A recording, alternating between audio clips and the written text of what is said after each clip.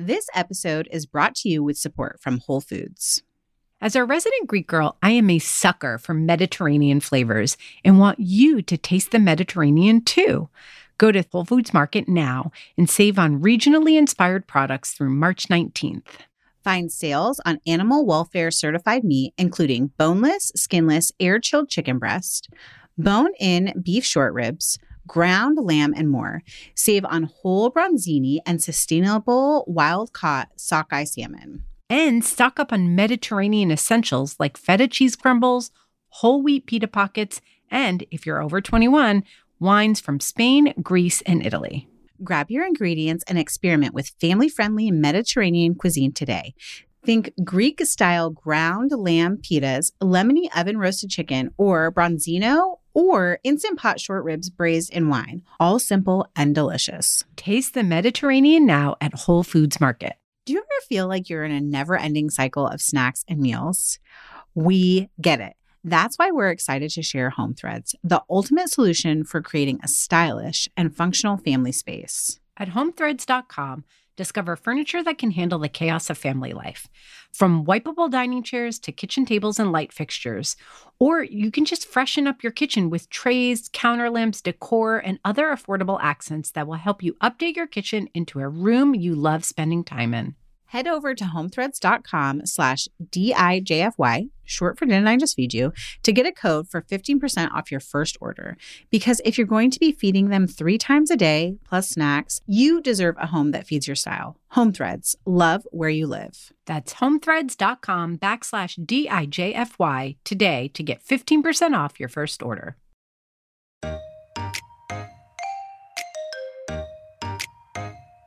Hey, this is Megan and Stacy with another What We're Cooking and Eating Now episode just for you.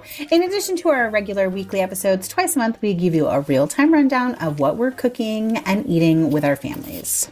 In each of these episodes, we'll walk you all the way through one recipe and then list 5 others. So all together, you get 6 easy weeknight dinners that we've tested. Usually we like them and our kids like them. Or we talk about what we would do again. Ones. Or why we'll never be cooking something again. But the idea is that you can use this as inspiration for your meal plan for this week or next week right away. Like, put it into action. We share all the links for the recipes that we mention in each of these episodes in our free community. You can join by going to didn'tijustfeedyou.com/community. You do have to enter your email.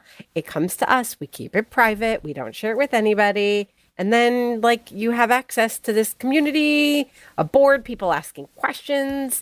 I saw that someone was asking about how to use up a whole bunch of leftover smoked tri-tip the other day, and everybody jumped in with ideas. It's a fabulous place to be. And then you also get links to all the recipes that we're going to mention today. Yes. And they're pinned. The document where they live is pinned right at the top of the community. So you don't even have to go digging for it. It's super helpful. Okay, Stacy, the weather has completely changed since the last time we did a What We're Cooking and Eating Now. Completely. Well, because it was funny, in a few episodes, we've talked about how I was cooking more fall focused foods or more fall feeling foods, and you were still in the tail end of summer. So I'm wondering, does it feel like fall for you now? And what's the cooking mood in your house? And what have you been cooking this week? Yes, fall has arrived. So I have one thing that I'm going to mention that's super fall forward, but I'm going to start with something that isn't necessarily quintessential fall flavors, but is a nice, creamy, cozy pasta, which I think has fall vibes. And this is one that I'll walk you guys through. So I made jerk chicken pasta. Okay. So I actually saw a recipe. I didn't follow it because I've made this before and it's really easy to riff. I'm going to walk you through how I do it. But I did see a recipe on the New York Times for Rasta pasta. New York City has a huge Jamaican population. So we love going to get Jamaican food. And in lots of places, it is called Rasta pasta. It's basically jerk chicken pasta. Some places you can get a vegetarian version.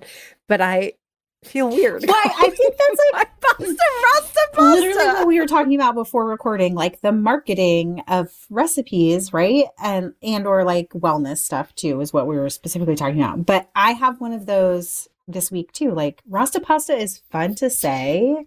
It's easy marketing and like you kind of know what you're getting when you say that. So jerk chicken pasta. So I feel like if you're Jamaican and you call it Rasta pasta, that's fine. I, as a white lady, am just going to call mine jerk chicken pasta because that's what it is.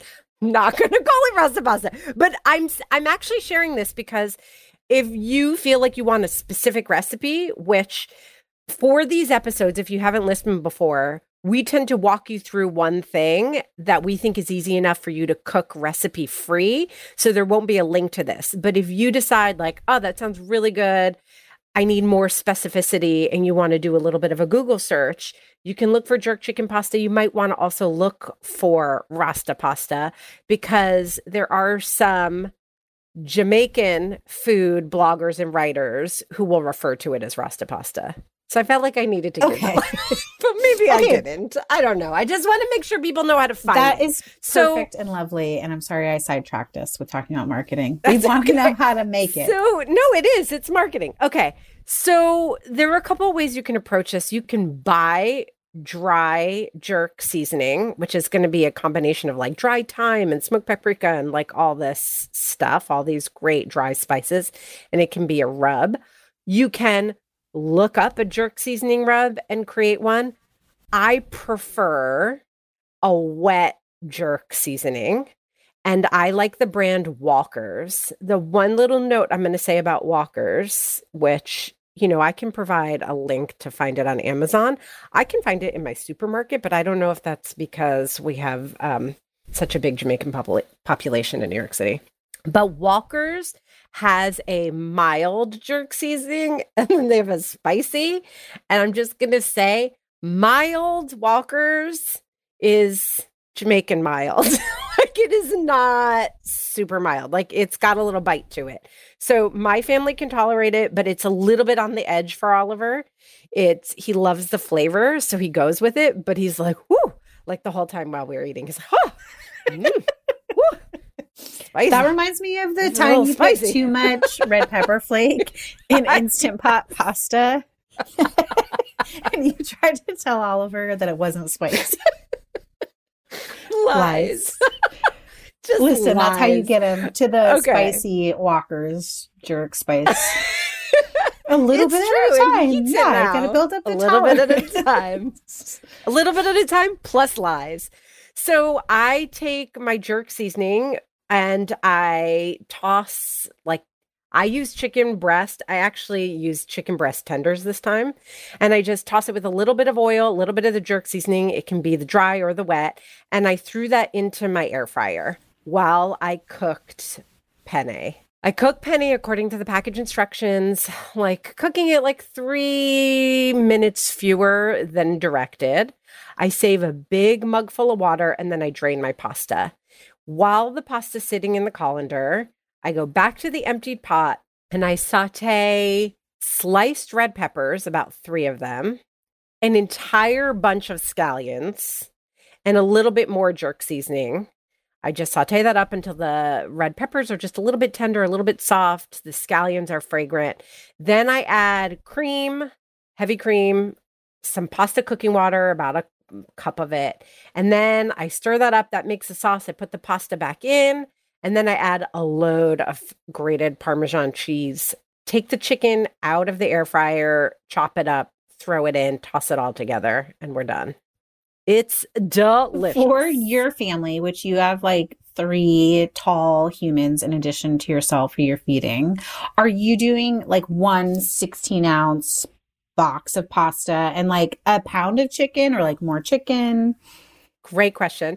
So I do a pound of pasta, which if I don't have another, like chickpeas or animal protein is like on the edge of being enough for us. But I air fried 2 pounds of chicken tenders. And I would say that I used about 1.5 pounds of chicken in the pasta. So there's like a lot of chicken and like 3 whole red peppers. So there's like a lot that's bulking the pasta up. And then we had like some chicken tenders left that I used to make like quesadillas as snacks one day. And I threw some in a salad for myself for lunch one day. Yum.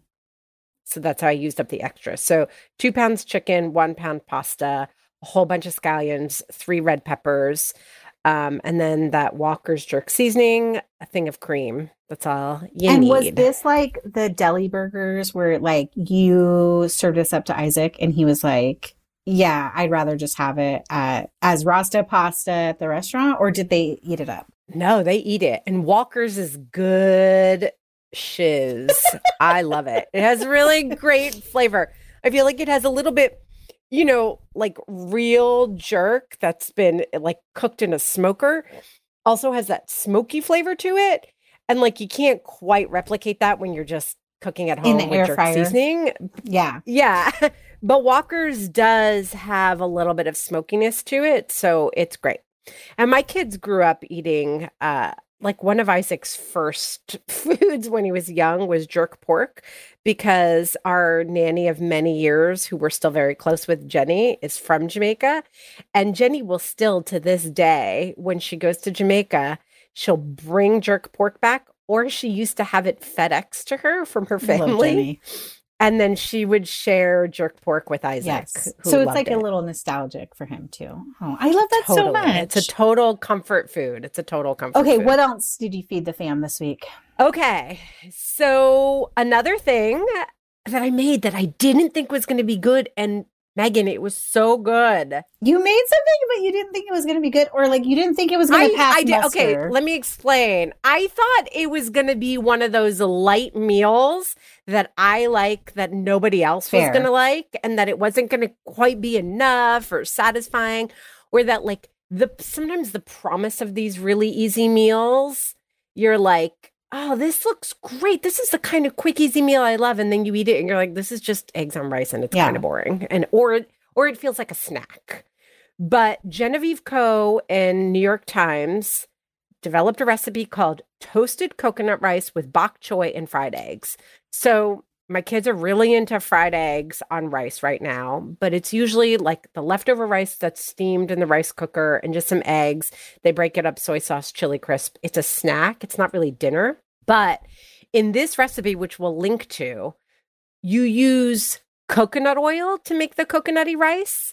And at first I was like, I want more coconut. Like I'm going to use coconut milk instead of water. And then like I ran out of coconut milk and I didn't realize. Either way, I cooked it as written and it came out fantastic. And it is so convenient because you cook the rice and then you take the bok choy and green beans and you put it on top of the rice towards the end of cooking and cover the pot so that while the rice finishes cooking, the vegetables are steaming.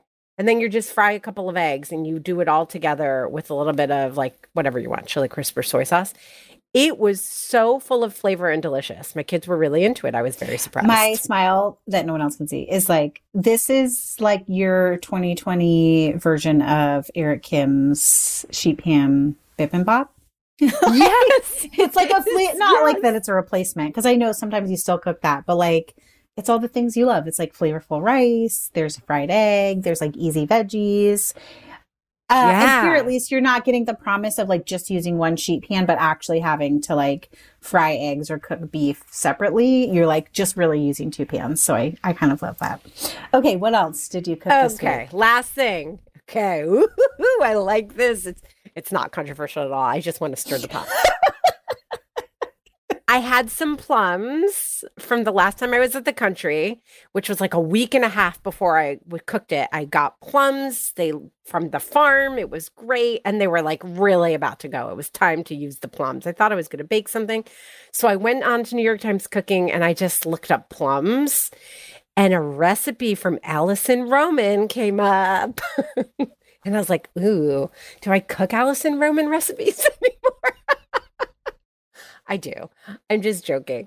But it's a recipe called pork chops with salted plums that looked really easy. And I was like, this looks great. I ended up adapting the recipe a little bit. Instead of doing pork chops, I bought pork loins that I just rubbed with salt, pepper, a little bit of grainy mustard and olive oil, and I put those in the air fryer. And then I mixed up the plum mixture that she calls for, which is heavy on red onions and these plums that are cut up, and you salt them and they're tangy because of like vinegar or lime. I can't remember. I think rice wine vinegar is what it is. Either way, her recipe calls for cooking the pork chops and then adding the plums to the pan while the pork chops are resting, just so they get like a tiny bit of heat. I didn't even do that. I literally took the pork loins out of the air fryer and I took the plums and onions that I let sit for a little while, but because there was high acidic like content in the mixture, the plums softened and the red onion softened, and I skipped putting them on the heat, and everybody really liked it. It was great. So that's a little like variation if you want to cook it that way, or you can cook it as is. The flavors were bomb. I have to ask two clarifying questions. One is, did you use pork loin or pork tenderloin? Because I think that those two sometimes get intermixed and like they different. do. Yeah. Great. Tenderloin, which are like the longer, smaller, quick cooking. We love those for weeknight meals. And then pork loin, there's actually an interesting conversation in the listeners group about that as a way that someone saves money. They like buy an actual pork loin and slice it into chops, or like use it cut up when they need pork because it's relatively inexpensive. And then the second thing I feel like we should clarify on is like why you wouldn't. Like, I feel like it's like insider baseball of why you wouldn't cook an Alison Roman recipe, especially if someone's new to Didn't I Just Feed You? She was canceled. No, she really wasn't. I don't know. She was like, she went viral for, I don't even remember now, but it was something that was a recipe similar to the stew. I was going to say it was dal, but it wasn't dal. It was a chickpea stew. And basically, like, everybody was like, this is it's whitewashing. Like a traditional South Asian chickpea stew. Like, why didn't you call it what it is? Yes, they accused her of whitewashing. And I think for me, the bigger problem was how she handled herself afterwards. That she just seemed to have a really hard time coming to grips with that. And I think actually the stew went viral, and that was one thing. But didn't we go back to the stew once she said something about Chrissy Teigen? Yeah, it was Chrissy Teigen and also another Asian American, Marie Kondo, maybe. She like insulted both of them in an interview. And it was just interesting how she sort of like co-opts that like cultures and turns them into like more Americanized, more air quotes approachable recipes, but then like also insulted these other women in an interview. So we don't have to get into all that. All right, go. I think you should start with. Let me start. You know what recipe I think you should start with? aka taco pockets. We had this whole funny little conversation before we started recording, and it's funny because I did not know you were going to bring up Rasta pasta, and then I was like, wait, this is like the same thing. You're like, I'm going to call it jerk chicken pasta. Whereas like I still want to honor it as a pupusa recipe, even though I couldn't find chorizo. And so I ended up using like taco meat, and I totally told my kids that it was taco pockets. And then I feel so dumb that I told them that, but it's like, it's marketing. I was trying to get them to enjoy it.